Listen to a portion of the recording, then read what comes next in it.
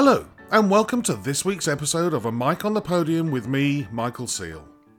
If you're a regular listener to this podcast, you will know that I also run a Patreon page, where I have posted interviews, articles and videos all about conductors and the art of conducting.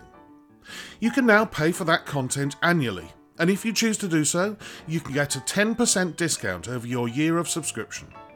Just click on the link on the show notes attached to this episode and it'll take you straight to my Patreon page. Today, I conduct a conversation with a British conductor who won the 2017 Besançon Young Conductors Competition and has since gone on to become principal conductor of Glyndebourne Touring Opera and music director of Opera de Rouen. It's a great pleasure to welcome Ben Glassberg. Ben, wonderful to see you and to chat to you today. How are you? I'm very well, thanks, Mike. How are you? I'm good, thank you. As you know, because I think you've listened to a few of the previous episodes, I start back at the very beginning. Before I start back at the very beginning, though, I sit down and do my homework, and I normally find a Wikipedia page or on your biography on your website, and I find out that you studied the violin or the viola or the bassoon from an early age and then studied it. I can find nothing about you, Ben. So the first opening, the opening bit of this podcast is going to be completely new to me, and I'm really looking forward to it. So, how did music first come into your life? At what age and what instruments? So I'm a percussionist by training. So that was how I started. And music is basically, it's the fault of my grandparents. They took me to the Philharmonia kids concerts when I was really young. Yeah. That Kevin Hathaway, the percussionist, actually, he presented them, and that was what made me want to become a percussionist. And that sort of, from there, and then through that, eventually they started taking me to the more grown-up concerts and opera and stuff. But yeah, it was basically through playing percussion and my grandparents that I found this world. Yeah. Often percussionists then drift towards a piano or something like that. Do you play the piano? Did you drift towards a piano?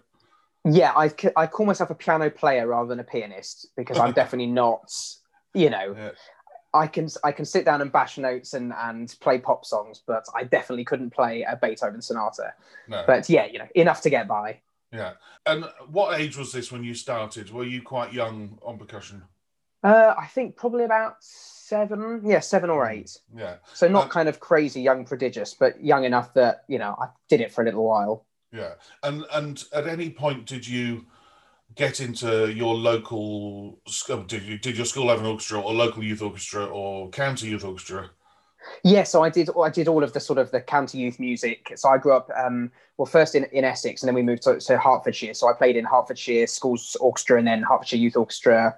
And then I did NCO, National Children's Orchestra. Never got into NYO, which is one of my biggest bugbears to this day. But, there were plenty of other better people. But so I did loads of that. And the county youth orchestra that I played in was unbelievable. It was conducted by it still is conducted by Peter Stark, who was also ended up being my first conducting teacher. And we did stuff. We did Rite of Spring, Gura Leader, Mahler 6, all of that stuff. I mean, it was completely unbelievable, really, to play. Playing second timps in Gura Leader is one of the most amazing experiences of my life. Yeah, I can imagine. It sounds like you were lucky in the fact that, I'm a lot older than you. My formative years of youth orchestra were in Kent, and Kent had a very good youth orchestra at the time. And even back in those days, which was the mid-80s, Essex across the other side of the Thames had a very good music scene and very good county youth orchestra. And Hertfordshire, I know, has always been another place with a youth orchestra. It's a shame, isn't it, that so many other counties have chosen to either scrap it or cut back. I've been back and worked in Kent, and the money is cut back and touring has stopped completely. But yeah, would you consider yourself lucky? Because I think with the county youth orchestra scene, that will then, as you did, go on to National Children's Orchestra or National Youth Orchestra. Sorry to bring that up again for you. But yeah, do you think that was a very lucky, it's pure happenstance, isn't it? Definitely. And I think it's one of the biggest the biggest problems with sort of equality and access at the moment is that it is geographically dependent as much as anything else. Yeah. And I was incredibly lucky. And actually, so my wife grew up in Birmingham, and it was so interesting talking about her experience. The Birmingham Music Service, it was extraordinary, the provision that they had. Yeah. When, you know, so she was a percussionist and a flute player, and they had instrumental lessons for free. They had the percussion ensemble, they had BSSO, they had CBSO Youth Orchestra, all the acts. I mean, it's just amazing because they grew up there. They had access to that. And, you know, I was very lucky in Hertfordshire. So I think it's a real shame. And I think it's going to, unfortunately, the way it seems to be going is that more and more places are losing the funding, and therefore it will be fewer and fewer kids who have access to that sort of education. Yeah, it's death by a thousand cuts, isn't it, by a lot of these things. It sounds like your wife had the unfortunate occasions to possibly have been conducted or badgered by me at some point in her life. I'm almost certain that she was, but to be honest, as far as her experiences are concerned, it seems like she wasn't paying very much attention to the conductor for most of her youth orchestra days. But I'm almost certain that she probably was conducted by you, yes.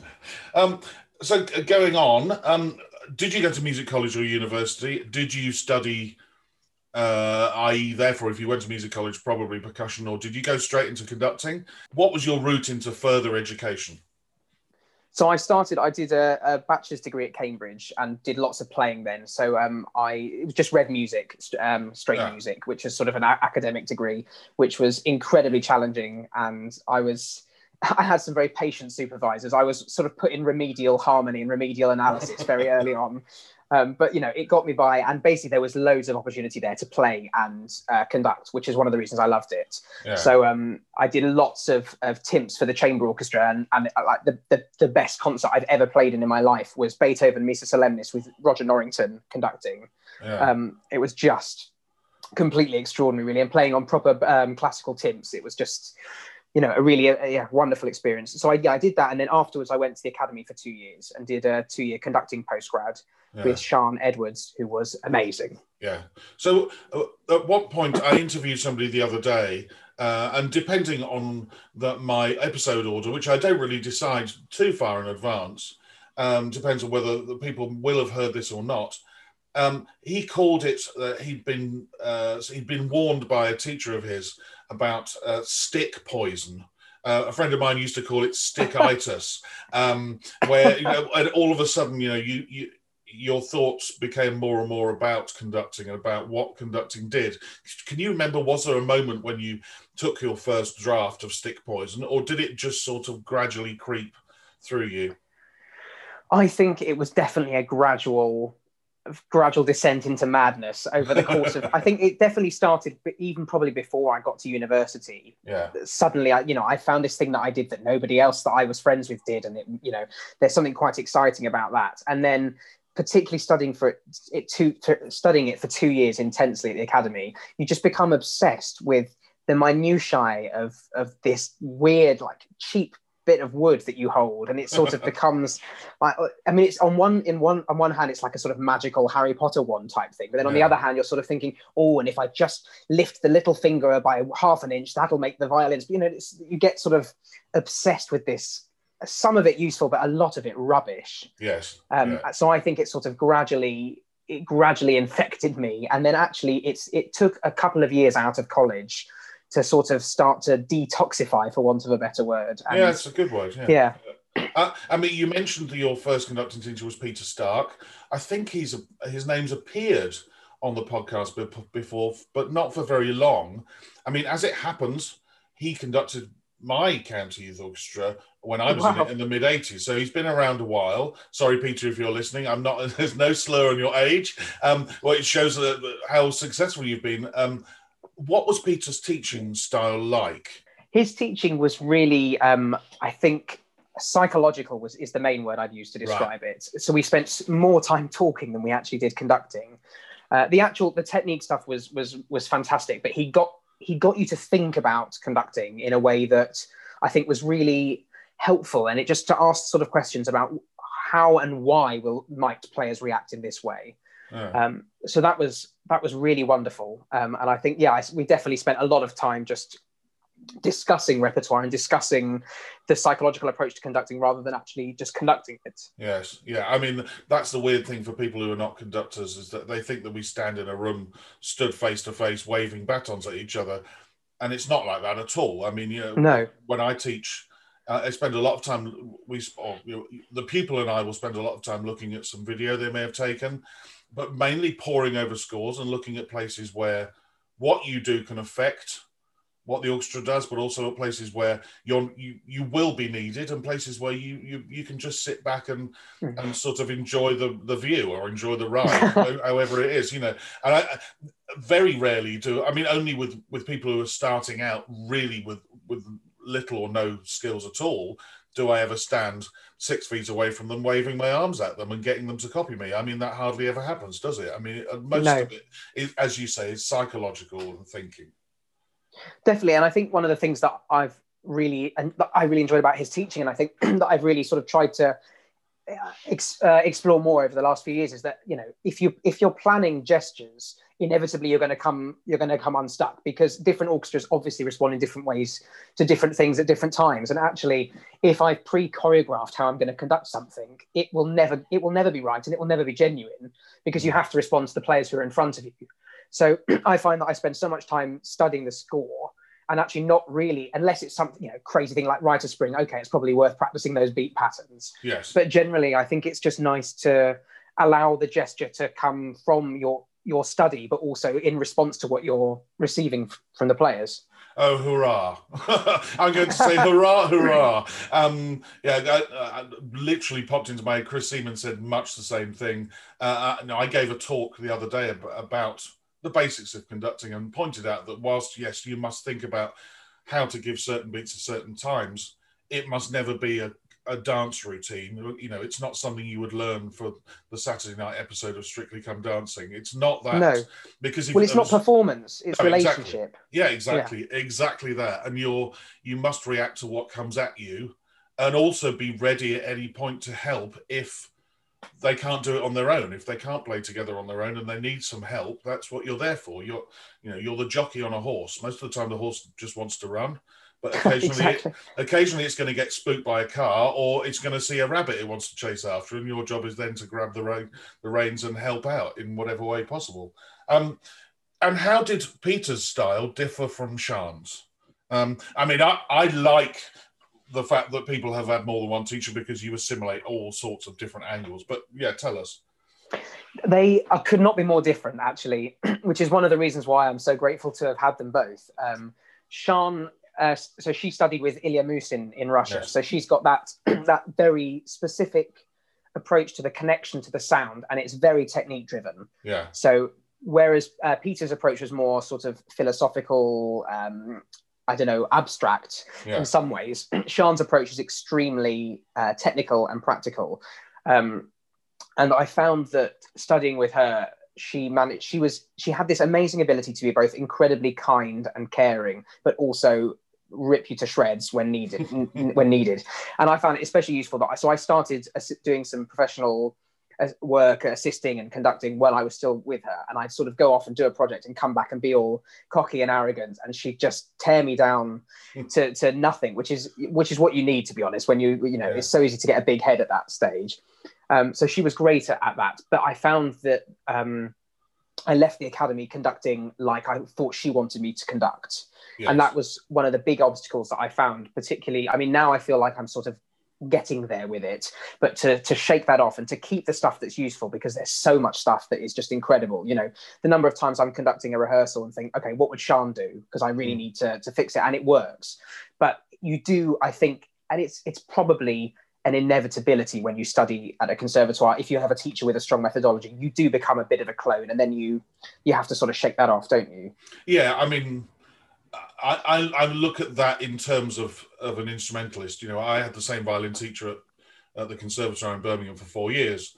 To a degree, I was lucky in the fact that, I was a foot taller and my hands were about twice the size. So I couldn't necessarily be a clone of my teacher, Jackie Ross, because, she was, as I said, a foot smaller and had tiny hands, and I had shovels. So I had to sort of take what she told me and apply it to myself, but I could never become a clone. But I did see people become clones of teachers. But when it came to conducting, I was never taught by one person. I suppose my biggest teachers were the people who stood in front of me for 20 odd years in the CBSO.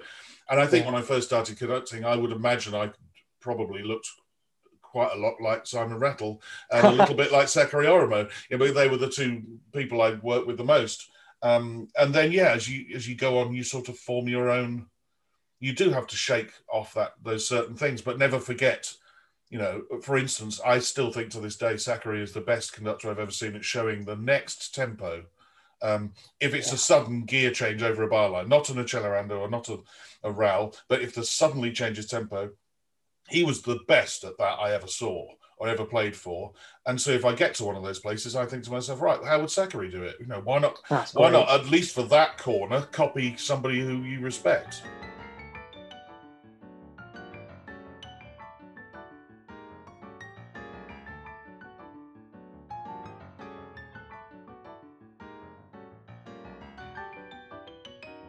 At what stage of your career did you enter the Besançon Conductors competition? Were you still studying at the Academy with Sean, or had you left? Did you do a Jonathan Hayward who entered it and won it in between the 2 years that he was at the Academy? So John and I were at the Academy at the same time. He was a year above me. Yeah. So I entered it the summer after I finished there. So and similarly to, I remember it was so funny. I remember when he went off to do it. Yeah. And having and sort of following his journey through it, and then feeling exactly the same, sort of going into it with absolutely zero expectations. So for me, it was the first competition that I'd entered, and I just wanted to all I wanted was to stand in front of a professional orchestra and see what it was like. Yes. Because I'd done it a couple of times, but not very much. So I sort of applied just for the excuse that if I were to even get, if you even get through to that first live round, you get to stand in front of a professional orchestra and rehearse. And I just wanted to know what it felt like. So did that just after I finished at the Academy, and it was a bizarre week. I mean, the amount of repertoire that you have to get through, and the pressure, and the. Can you remember what you had to conduct that week? Yes, it's imprinted indelibly in my mind. Tell us, because I find this fascinating that you have to go through this in a week to 10 days in these competitions. So it was, of course, Appalachian Spring for the first round, right? Conducting 101, which was so we had to rehearse that. It was not a performance; just they wanted to see how we rehearsed it. Then, if you got through that stage, the second day was opera. So it was extracts from Carmen, which was great because opera's my first love, I suppose. So that I was thinking, if I can get through to day 2, I think I can get through to day 3. That's all because this is the one round where I think I should be all right. Yes. So that was lovely. Then thankfully got through that one. And then in the semi-final, they just went mental with it and made us do Chopin's Second Piano Concerto with no rehearsal. Oh. And it's so hard. All of those catching the top of the runs and the bottom of the runs and getting the orchestra to come and get that flexibility was so difficult. And then the same day, extracts from Bach B minor Mass, which was totally different, having to sort of get the symphony orchestra to play stylistically in a way that you liked personally, but then also get the chorus to sound how you wanted. And then the final was more interesting in the sense that we had actual rehearsal time and then a concert. Yeah. So it was Debussy Nocturne, which was a wonderful piece, Fledermaus Overture, Strauss, and a world premiere by Philippe Hersant, which was amazing, actually. The world premiere was such a great piece of music. Loads of sort of interesting colours to find, and it was quite it felt dramatic as well. It felt like there was lots to sort of get your teeth stuck into. I mean, I'll go back. Chopin. I mean, I've seen a few people fail quite miserably at that slow movement of the Chopin concerto. I mean, I remember deciding I wasn't going to program that for a while until I thought I was a much better conductor. And then I think it was the second or third year that I conducted the Dudley International Piano Competition. And somebody got to the final doing Chopin too, and I thought, I couldn't get out of it. So I remember looking at it thinking, right, don't get bamboozled by all of this, a 17 note chromatic upbeat in the right hand, follow the left hand of just playing simple quavers. If you stick with the quavers, you'll be all right. And it sort of got me through it, thinking, right, follow the left hand, don't follow all these millions of notes in the right hand. But yeah, it's a tricky one. That's a horrible thing to put in a competition. It is, and I have this really clear memory of, there's a passage in the middle of the slow movement when most of the strings play tremolo, and then the basses basically have this pizzicato that comes at very specific moments at the end of runs. And I remember the first time we did it, and I put the beat down where the pianist finished, and it felt like an eternity. But it was certainly like at least a second before the bassist decided to actually do the pizzicato, and it was sort of my first experience of professional orchestra playing behind the beat, and just suddenly that moment of panic of, okay, I've now got to do what I was going to do, but basically a second earlier than I thought I was going to do it, and it was terrifying. I'm getting the night sweats now just thinking about it.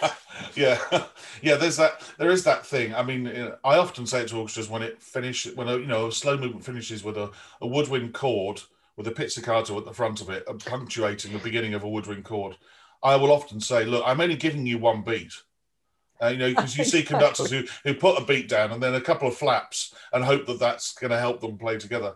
I will say, I'll give you one very clear beat. Where you choose to play it and how you choose to do it together is up to you. But I'm not giving you any more than one. One should be enough. But that's all we get paid for. Yeah, well, that's true. And then the other thing that Jonathan mentioned in his episode, and I'm assuming applies to you, and I found fascinating, and we later talked about the fact that nobody else seems to offer this. I'm assuming you got the 1 year of help from an agent or somebody involved in the management world. Was that still part of the prize when you won? It was. So I was actually quite lucky because I had representation before the competition started. Right. So my manager, it's two people, Libby Abrahams and Alan Coates, and they basically came to see me at the academy, and off of the back of some work, and basically I'd started assisting at Glyndebourne, and I'd had a jump in there already, and off the back of that they took me on. And they knew very well the lady who was who came with the prize of the competition. Yes. They were colleagues already, so actually it was great that I already had that sort of security, and I didn't have to deal with any of the immediate fallout from the competition. But then also Amy, who was, as an expert in dealing with conductors who win competitions, because she'd done the same for Jonathan, was also on board. So that first year I felt so supported, which you really need, because you suddenly go from being a complete nobody in the business to having some sort of profile. And it's quite a rapid change. And I was 23 when I won the competition, and that's quite young to suddenly be like, what on earth is going on here? I remember. Go on. No, I was just going to say, I remember getting back from the competition, and it was my dad was getting married, and we were at his wedding reception, and my phone rang, and it was just a few people, second wedding and all that. And he said, "Oh, go on, take it." And I took it, and it was a producer from Radio 3 saying, "Can we interview you on In Tune now about the competition?" I'm like, I'm just having a meal with my family. What's going on? It's sort of, catches you by surprise. Well, I think it's great that 2 became 3, that you had your managers already, and then definitely then you could have Amy's help. I would hope that you would agree with me in 2 points here, that more competitions should do that. 100%. And the other thing is that, do you feel yourself lucky that because you'd already got representation, that you didn't become the chum in the water after the final and surrounded by 6, 7, 8 agencies all vying to maybe get you to sign on a dotted line? I'm assuming that just did not happen to you because you already had representation, and it was unprofessional for them to have swarmed around you like that. Exactly. I mean, there were a couple who sort of approached and then were saying, "Oh, do you a couple who said, do you have representation?" And as soon as you say yes, they're like, "Oh, okay. Oh, sorry. Let's not talk at all." Yes. Yeah. That I felt protected, and then it just felt like I could then relax.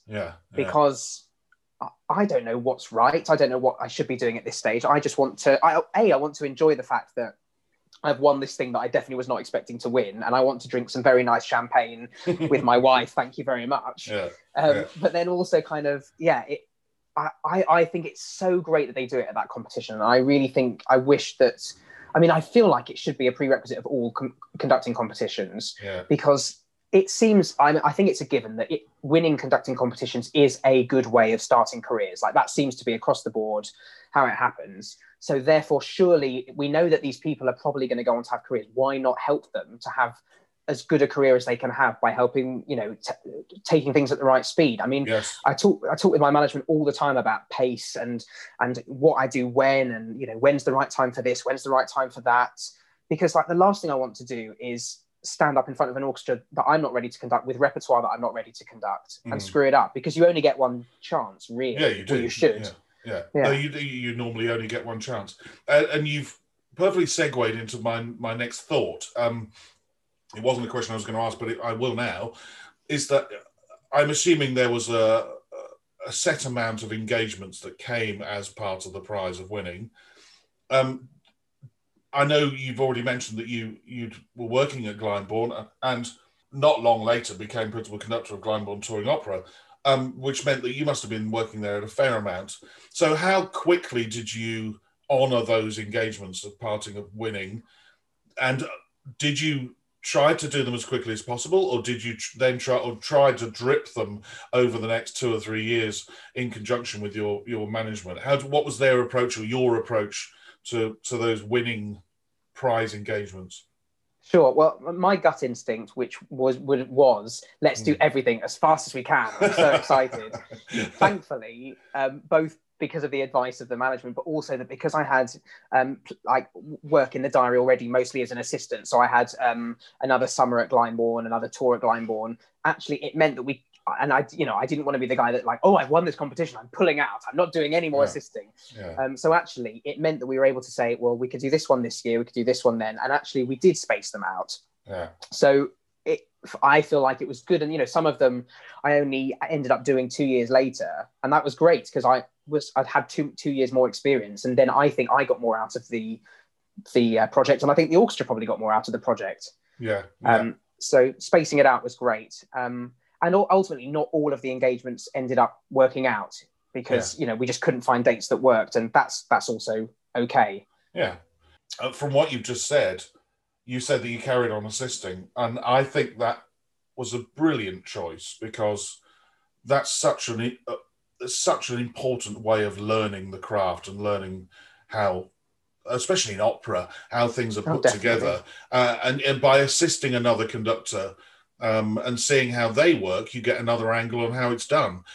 Different from your teachers, different from other people you've assisted. You'll pick up a ready phrase here or a phrase there. You think, well, actually, maybe I won't use that phrase. That's not a very good, that's not a nice way absolutely. And so I think assisting, honouring the assisting was one of the best choices you could have made. I'm really pleased I did it, and I found that I was lucky to work with some really great people, and really they were all very different. So I felt like so I assisted Jurowski for a bit with the LPO on some symphonic stuff, and it was like the Ballet Russe, so Stravinsky, really his rep, and it was just amazing to learn from him. And then I assisted Omer Mervelber on Butterfly at Glyndebourne, and that was just amazing because that Puccini, that sort of repertoire is so hard, it's so specific what you need to do, and just sort of he was amazing that he really took the time to sort of invest in me and talk, help me learn, and has subsequently helped me find opportunities and stuff as well, which is another good thing about assisting. Is it on a mercenary level, it does help you build contacts, of course, which is part of what the job is about. But honestly, I'm so pleased I did it, because you pick stuff up by osmosis when you're sitting in that room watching the interaction of singers, orchestra, even things like, for example, watching opera rehearsals. What does a conductor and a stage manager, what's that relationship like? Which you never know unless you're sitting in the back of the room observing. Yeah, and I think it's so important. There's that moment, isn't there, in any opera production where the rehearsals at the beginning are very much the not the brainchild, but they're very much in the care of the director and the stage manager. Absolutely. And then there comes a certain point when it's passed over to becoming the conductor's rehearsals in conjunction with the director. And if you didn't know that from the start, you'd be wondering, well, why is he sitting there not saying anything? Because he knows the relationship, and he knows that now is not the time. That it's not signed off. Nobody sends a letter saying, right, from here on in, this is they're now your rehearsals. But you know what I mean. That to see how that dynamic works at that stage is invaluable.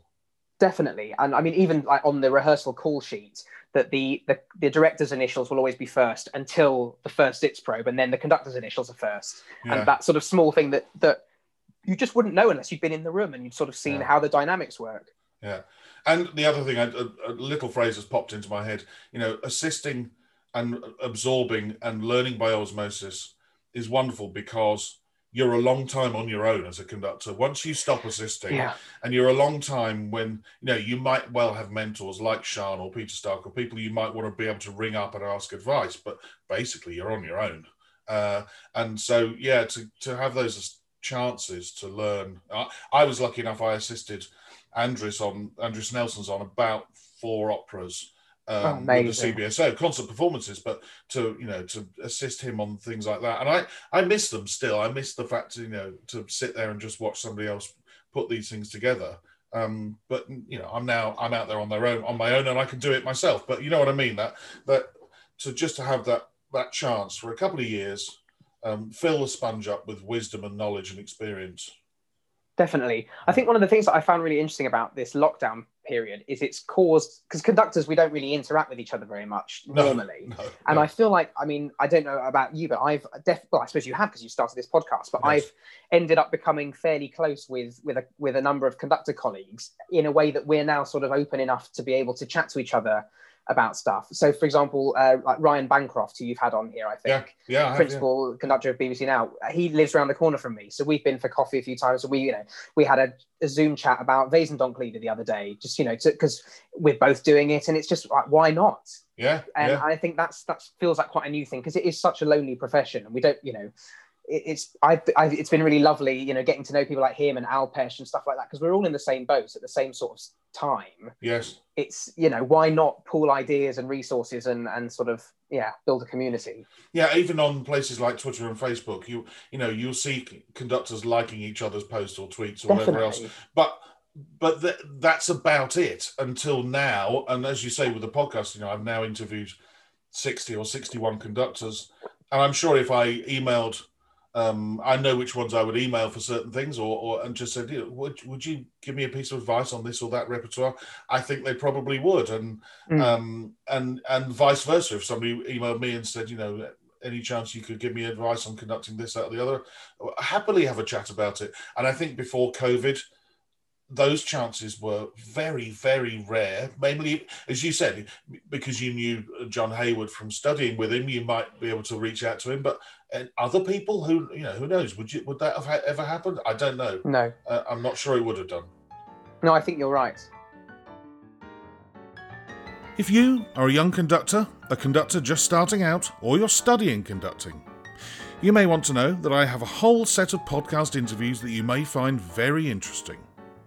This new series includes interviews with the chief executive of a major British orchestra, the chief executive of a major agency, the leader of a major UK orchestra, plus other orchestral musicians, including my fascinating interview with Fergus McWilliam, French horn player with the Berlin Philharmonic, which is available now. If you want to hear their views on what it takes to become a great conductor, as well as gaining access to all manner of conducting-based articles, chats and material, you can when you subscribe for just £5 a month over at patreon.com/a mic on the podium. For this small amount each month, you get these interviews plus so much more. Details are in the show notes below. Now, back to my chat with Ben Glassberg. So back to Glyndebourne, and in particular opera. So you become principal conductor Glyndebourne Touring in 2019, and from 2021, basically season 20/21 onwards, music director of Opera de Rouen in Normandy. How much time in a year currently, I mean, obviously not currently because of COVID, but Yeah. how much time would you think you intend to spend doing opera productions? Because obviously your time commitment to an opera production and then to a run of performances is far greater than it is doing symphonic work. Absolutely. Are you looking at a percentage, or are you just going to roll with it and see what happens? So the general rule that we're aiming for is about 3 productions a year. Yeah.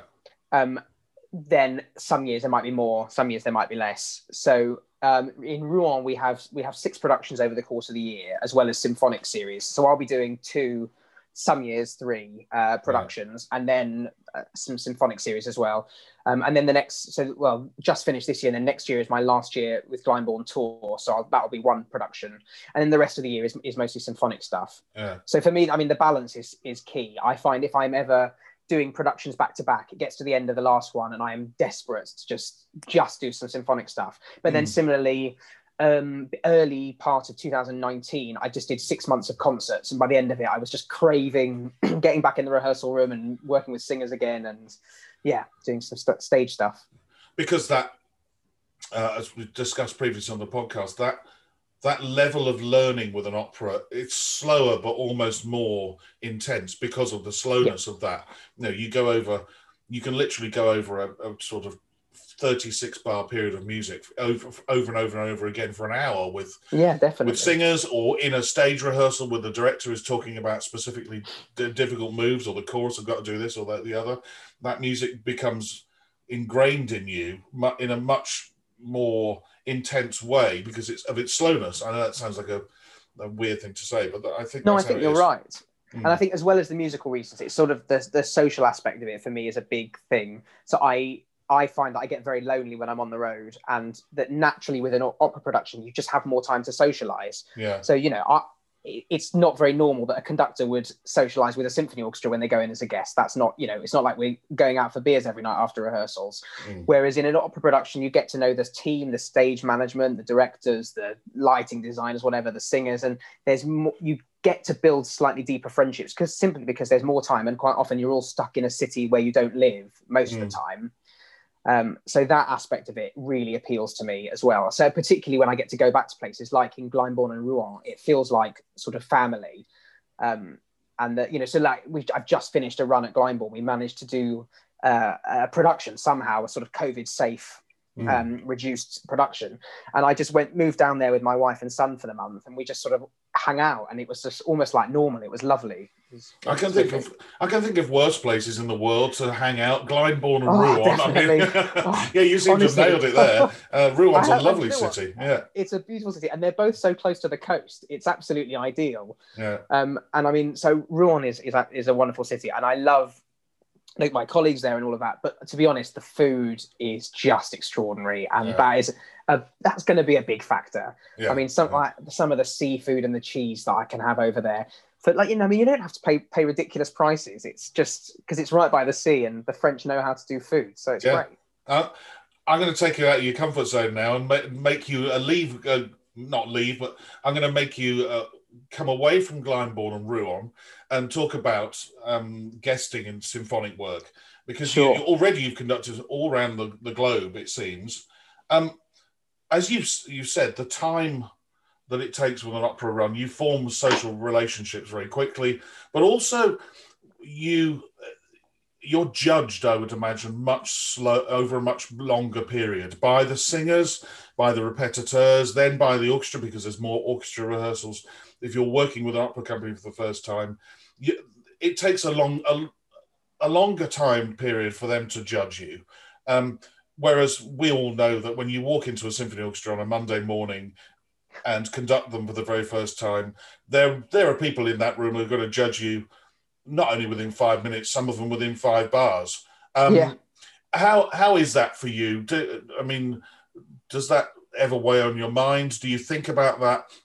Does that impact on the choices of repertoire that you might suggest to an orchestra when you go there for the first time?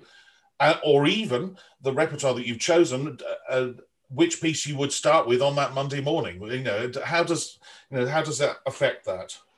Definitely. I mean, all of these things are playing on your mind. Yeah. One thing I would say is that I've been surprised by how nice orchestras have been. Yes. So I think that gone are the days, perhaps, or at least in the limited experience of the orchestras that I've worked with, gone are the days where they want to not like you, if that makes sense. Yeah, I know. I very much feel like there is always there is always that trial period, and certainly, I mean, some orchestras, particularly in the UK, that I've gone in front of for the first time, the first hour feels like you are in the firing line. I mean, really terrifying. But once that's happened, it feels like we can just get on with it and do the job. Yeah. And I think, provided you can't take things personally, because, people are going to respond to you however they respond to you. You can't control that. Fundamentally, you're there to do a job. We should be nice. We should be collegiate. Yes. I think there's never an excuse to be a tyrant anymore. That's just not acceptable. So it's not like we're just there to do a job, and if they don't like us, that's it. That's not what I'm saying. But as in, you can't let it be about you. But absolutely, that those decisions will definitely come into it. So I will never do a new piece for the first time with a big debut. Definitely not. Yeah. So, for example, I had Tokyo Symphony Orchestra last year was my sort of biggest work in Asia by a long way, and I went in with Chaik 5, which I've done loads of times. I know it. I feel like I can say something with it, and it was great. It was a really lovely experience, and I started rehearsals with that piece because I knew it, and it's a symphony, and it's nice that you can give them a big play. I always like to give the orchestra, at least a whole movement to play in the first rehearsal, just so we can sort of get to feel each other. Yeah, absolutely. I think so. Rather than I think that's a very wise way of doing things. I mean, I remember as a player that some people would groan if a new conductor would come in and say, "Well, let's just play through the first movement." Whereas I used to prefer that because, as you said, you get to know how they conduct, see their face, their musical ideas, rather than somebody who would come in and start at the beginning and then stop after the fourth bar and start rehearsing you. I think, hang on a minute, I've only just played the first 4 bars. Why are you rehearsing me? Almost felt like they were rehearsing to a script, which again is wrong. Going back to dance moves and rehearsing to a script is equally wrong. No, I think what you do is very wise, and I think most conductors do that. And when you're young, hopefully, either you'd already had those ideas yourself, or your managers have said to you, go with something it makes total sense. It does, and it means that when you build a relationship with an orchestra, you can then start to take more risks. So like the orchestra in Lyon, for example, who were in the final of the Besançon competition, I'm associate guest there, so I'm there three or four projects a year. And now that I've got to know the orchestra and they're watching me develop and learn, I can take more risks and I can do big stuff with them that I might not take to the first time I step in front of the LPO, for example. Having a relationship with an orchestra is great. I wanted to just go back on something you said earlier on about orchestras these days not wanting to fight you from minute one. Yes. And I think part of that is there was a sort of school of leading by leaders who basically would come in on a Monday morning ready for a fight. And now I think a lot of those people have sort of retired, or that is not the way that it works. I mean, I can think of 2 situations personally where not so long ago, actually, it wasn't the leader, but it was a string principal who just seemed to want to fight from within 10 minutes in a rehearsal. And because it had never happened to me before at all, and at that point I was approaching 750 professional concerts, it came as quite a shock. And frankly, I didn't really know how to handle it for a little while because it came as such a shock. The other one that I do remember vividly was going and conducting in Buenos Aires for the first time. And I was met by the chief executive, who's now become a firm friend. And I've been back to Buenos Aires many, many, many times and love conducting there. But he sat me down over coffee before the first rehearsal and said to me, "Look, you're conducting in South America now." And I said, yeah. He said, no, I don't think you're understanding me.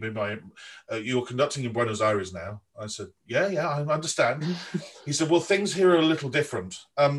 if they don't like you, there might be a riot within the first 30 minutes. When you stand in front of an orchestra for the first time, and my Spanish was about 0.5% Right. fluent. I could do numbers and letters, hello, goodbye, play faster, play slower, don't rush. That was it. And when you're stood there thinking, oh God, I've got about 30 minutes. Well, I just did exactly what you just said. I got the biggest piece, the piece I knew the best, and I just conducted it. I looked down at my watch and I was 45 minutes into the rehearsal and there was stony silence. And I thought, okay, I'm done all right then. It's You're fine. right. Yeah, but it was nice to have been warned. But isn't it lovely to know that by and large, those sort of scenarios don't happen anymore. You have to be incredibly rude or incredibly stupid to upset an orchestra to that point these days. They'll give you a chance. I think you're right. And I think it's interesting that you were saying about leaders, that the relationship with the conductor and the leader is obviously a key one. Yeah. And that's sort of, I found that the only times that I've had difficult weeks with orchestras, it's always been that relationship is not there. Yeah. So even when there's tough members of an orchestra, if the leader is on your side, that, it's okay. I remember the first time I stepped in front of the BBC Symphony Orchestra, I've now worked with a couple of times. I love them. I was absolutely terrified because it's a BBC orchestra, and they have a reputation for they do a lot of work in very short space of time. They're tough, but actually Steve Bryant, the leader, was just so lovely and open that I just sort of felt, you know what? Okay, we're on the same page here. We're on the same team. We're fighting the same battle, rather than against each other. And it just made it so much easier. And it's so nice when orchestras just sort of want to make music, and I really find invariably that they just want to do a good concert. It's when people remember that let's just make music together and do a good concert, and it's not about point scoring, and I'm not. No. Nobody's bringing in their own private, problems from outside. Could be their family life. Or they're not bringing their tough relationship that they're having with their desk partner or another string principal and turning it against the conductor as a way of deflecting it.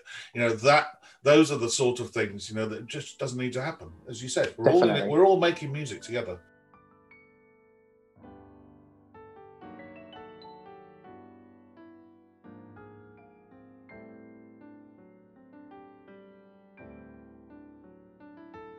Talking of music, as you all know, as a listener to the podcast, every conductor gets asked about score preparation. When you come to learn a new score, and at your young, tender years, I'm assuming there are a lot of those, how do you go about it? Do you have a set way of doing it? Do you go from, the big picture into the smallest details? And of course, I must ask you, are you a scribbler? Do you write things in? Are you red, blue, and black? Or do you, felt tip pens? Or are you one of these who sets it all to memory or commits it all quite easily into the brain? So I'd love to say that I have some sort of amazing methodology that I've worked out and sort of apply to everything, but I'm still very much figuring it all out. As you say, because I'm fairly early on in the whole thing, a lot of the time it's new stuff. Yeah. So there's a lot of repertoire learning, and I find that it sort of depends. I suppose it depends on the piece, and it depends on where I am. Yeah. So if I'm at home when I'm studying it, I'll normally start at the piano just so I can get a sense of what's happening harmonically, structurally. So I do tend to go big picture, small picture, but within that general macro structure, for want of a better word, it varies. Some pieces I scribble loads, and some pieces I hardly write anything, and it just sort of, I try and remember stuff. I heard a great story once that someone told me about Andrew Davis, that someone went up, a member of the orchestra went up to him to ask him a question, and they looked down at the score and they said, "Oh, Sir Andrew, there's nothing written here." And he said, "Well, I can bloody well read music, can't I?" I just sort of think, oh, there's something to be said for that as well. Yes. You don't necessarily need to scribble, but then sometimes I feel that I do. I mean, for example, if I'm doing a CD recording, I'll definitely scribble loads because you need to have everything, all the detail there. So yeah, but yeah, sometimes piano. If I'm in a hotel room studying for the next week, there's no piano, so it's all sitting at your desk in your head stuff. Occasionally, I'll listen to recordings. I like to listen to a few different ones. particularly if it's a new style of repertoire. Like, for example, the first time I did a bel canto opera, it's useful to hear what people do, because there are traditions that it's useful to know about, and you can read up on it. And I think sometimes we feel a bit shamed into not listening to recordings, and I think that there are some great recordings, and it's good to, if you listen analytically, there's nothing wrong with that. No, I think it's a level of snobbery about listening to recordings, because there's so much out there, and I think, it'd be foolish not to listen to the great recordings of the past. Absolutely, it doesn't mean you have to agree with it, but at least to have heard it and to have heard some interpretation or interpretive ideas, balances, nuances. It doesn't mean you have to. All you mustn't do is copy one of them. No, exactly. It's to form, to help you form your relationship with the music and find your way, but to find out how other people do it and how other people have done it. I mean, I think, to be honest, I think snobbery is absolutely right what you say. I also think part of it is an arrogant thing, that this idea that we're going to be able to say something original about a piece that people have been conducting for hundreds of years. And I think to try and be original is the wrong aim. To try and be authentic, to try and be yourself, and is absolutely right. Yes. But if I'm going to conduct La Traviata and there's a Carlos Kleiber recording of La Traviata, I'm going to listen to the Carlos Kleiber recording of Traviata. He's the greatest conductor of all time. So therefore I want to know what he says about it. Ben, a specific question for you. I don't know whether you're the youngest. I've spoken to quite a lot of young conductors, but you're joining a profession that's obviously been going now well over 100 years, and seems to be at a point of change, and I mean for a good in a good way. I'm thinking about the diversity amongst conductors, how that seems to now be very much on everybody, on everybody's minds, and it seems to be opening up. What are your thoughts about whether you happen to be joining this profession or have joined it in the last few years at a big moment in the profession, and why it's maybe happening now as opposed to why it should have happened decades ago? Yeah, I mean, I think it's a great time to be joining it. And it's also, for me, it's a great time to be the music director of an opera company, because I'm in a position where I actually can choose who we get to come in, and we can make decisions that we think reflect the society more widely, rather than just having the usual old sort of middle-aged white men that may have been coming for years. I think it's bizarre that it's taken us this long for the issue to come to the fore in the way it has. I mean, we're so behind so many other professions. It's kind of amazing. I mean, even within classical music, I think conducting is significantly behind composing in terms of gender, certainly, but probably also racial diversity. So I'm really pleased that things are moving in the right direction. And I think there's so much that needs to be done still.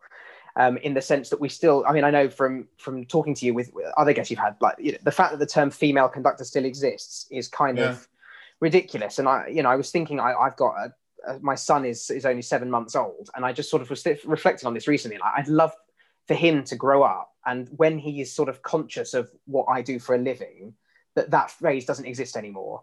Yes. That, like, for him, it will be perfectly normal to see a woman doing daddy's job, and that she wouldn't be called a female conductor.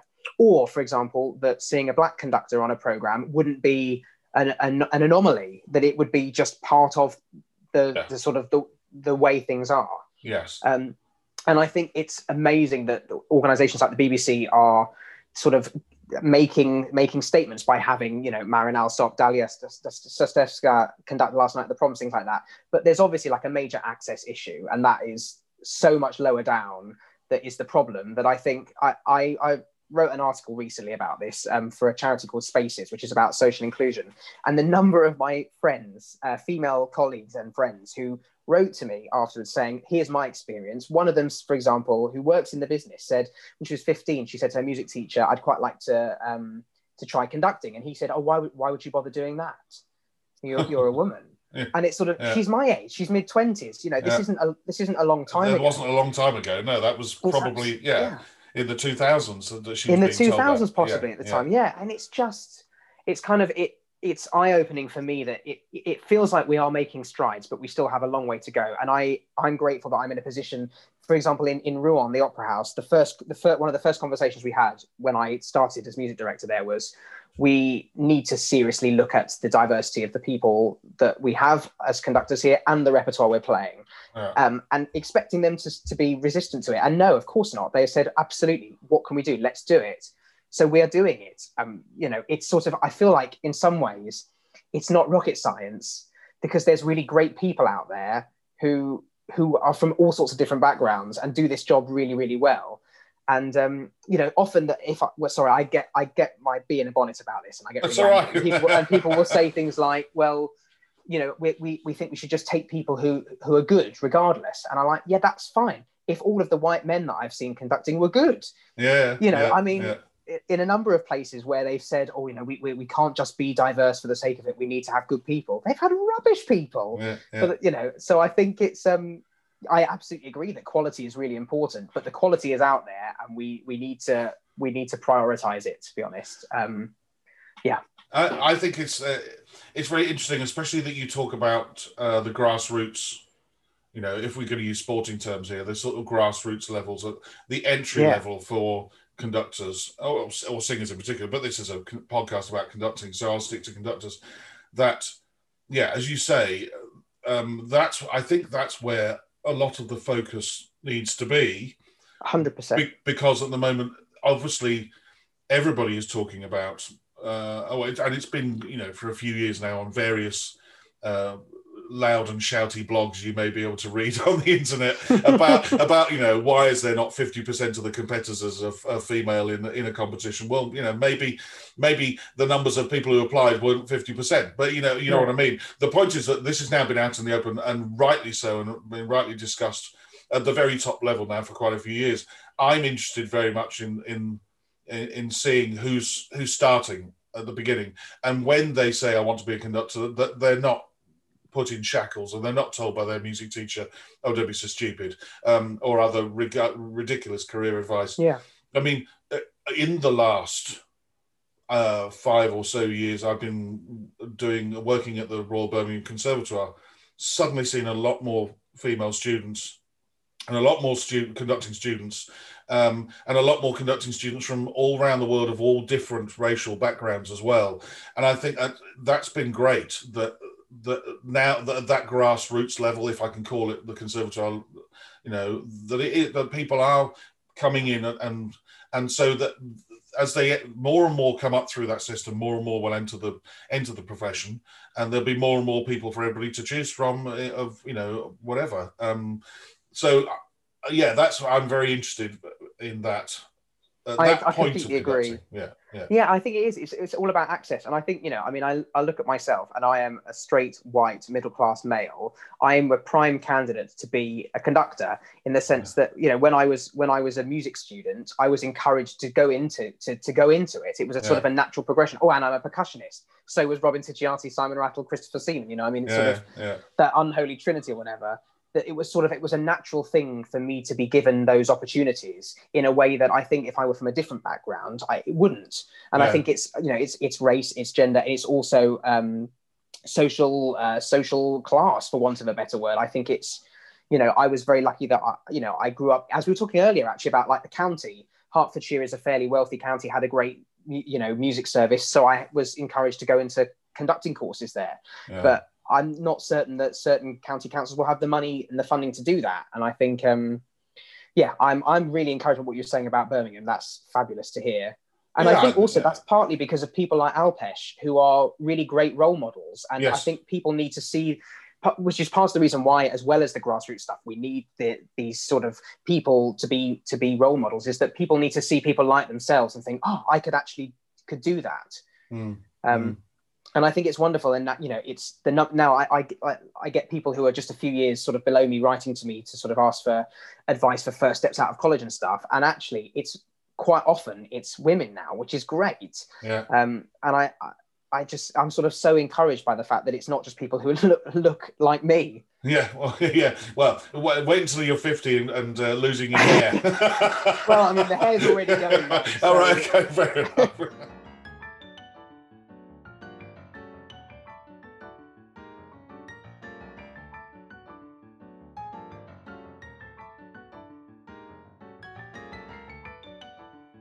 Ben, as you know, as a listener to the podcast, it's now the moment of truth. It's the 10 questions. And you will know that I always start with, what sound or noise do you love and what sound or noise do you hate? So the sound I love, I worry that this will make your listeners think that I'm an alcoholic, but it is definitely the sound of a cork popping out of a wine bottle. It's that sort of really percussive, but kind of round pop that just says, okay, now we can pour. It's just wonderful. In fact, I tell you what, it's the cork popping followed by the sound of the pouring into the glass. Yes, definitely. Well, it means that something nice is about to happen. It's relax time, indeed. Definitely. And the sound I hate is any kind of hold music or lift music, or just if you're on hold with any company, just that. It's normally like the flower duet from Lakme in a really terrible recording. It just goes on, and it's just repeated, and then keeps getting interrupted mid-bar for them to say your call is important to us. Just can't bear it. Cannot bear it. If you had 24 hours free, what would you spend it doing? Good question. So I would probably go, I would ideally not be in London. I'd be in the countryside somewhere, would walk somewhere very beautiful, ideally the Lake District, for several hours to a pub. The walk has to end in a pub. That's the key. Yeah. Have a couple of pints of local ale, walk back, and then spend the rest of the day cooking a massive feast. I absolutely love cooking. Preferably like fish that's just been caught locally, like some rainbow trout or something. Yeah, and I just spend a few hours cooking and then have a lovely evening with friends eating the food. Well, I have to say that the plot is, or the case against your alcoholism is growing. That's alcohol in answers 1 and 2 so far. Oh dear. Well, hopefully that's the lot. Oh, actually, I'm sure there'll be more I think up. question 10 will have some alcohol in it as well. Maybe one of the others as well. We'll see. Next, who would be a favourite conductor of yesteryear? So I'll be really boring and start with the obvious, which is Carlos Kleiber. You did say it earlier on, the best conductor. Yeah. I just find his approach to each different repertoire that he conducts just extraordinary. He manages to sound totally fresh, but also, when you look at the score, when you're listening to it, it's just completely what the composer's written. There's something so authentic about it. Yeah. And then for specific repertoire, so Mozart and Janacek are two of my favorite composers. So Charles Mackerras definitely is a huge hero for that. I mean, he basically, it's his fault that we get so much Janacek these days. He really sort of reintroduced it. So he was a wonderful, wonderful opera conductor. I mean, and symphonic, but his opera stuff was just beautiful. His understanding of text was really amazing. Yeah, brilliant choice. Not had Charles Mackerras before. And somebody I did actually meet, play for, and talk with. In particular, I took an arrangement of some Janacek piano music to him that I'd arranged for a small wind group to go with the Dvorak Wind Serenade. And he took the time to look at my score, listen to a recording that we'd made of it in a concert, and then give me some wonderful advice about. He said, "Well, of course, Janacek would never have used these instruments." And I said, "Well, yes, but the reason why I chose those instruments as a companion piece for the Dvorak Serenade." And he said, "Well, if that's the case, it's brilliant." And I was like, "You must suggest it to a publishing house," which that was years ago. I've done nothing about. But yeah, he was a lovely, lovely person to talk to and chat with, and very open and very nice. So, oh, wonderful! That's good to hear. And who would be a favourite current conductor? Several, I would say. So Mark Wigglesworth is my number one hero at the moment. Again, opera.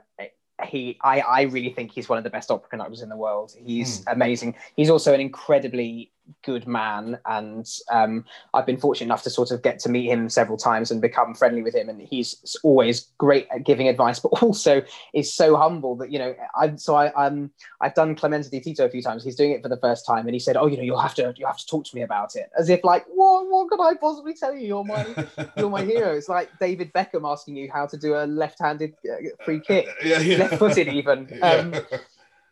So he's one of them. I love Karina Kanellakis, who you've had on the podcast. She's amazing. I saw her BBC Symphony Orchestra debut and was just fixated. I thought it was just so interesting. I love what she does. And I think Yannick Nézet-Séguin, the music director of the Met as well, is just phenomenal. Wonderful conductor. What is the hardest work you've ever conducted? It's a difficult question because I mean everything's hard, I suppose, for different reasons. But Yeah, I'd probably say Madame Butterfly, Puccini, for a couple of reasons. I mean, number one, physically, it's a big. I mean, it's not that it's the longest opera ever written, but it's a lot of conducting, yeah. a lot of negotiation required, Mm. and it's sort of getting that flexibility of accompanying the singers in music that has a huge amount of rubato, but also needing to give it real structure. That is really hard, and also just emotionally, the story is heartbreaking. Yeah, It's yeah, awful, yeah. and it is genuinely. It really like when I've only done a few shows of it, but it really takes it out of you. Getting to the end. I mean, I I find like the more I do it, the more I listen to it, the more emotional I get earlier on. So now all she has to do is walk in the first act, and I'm already, oh God, you're gonna die. So sad. Yeah. So that piece for me, I love it, absolutely love it, but it really takes it out of me. I do need to have a very stiff drink at the end of that one. Yeah.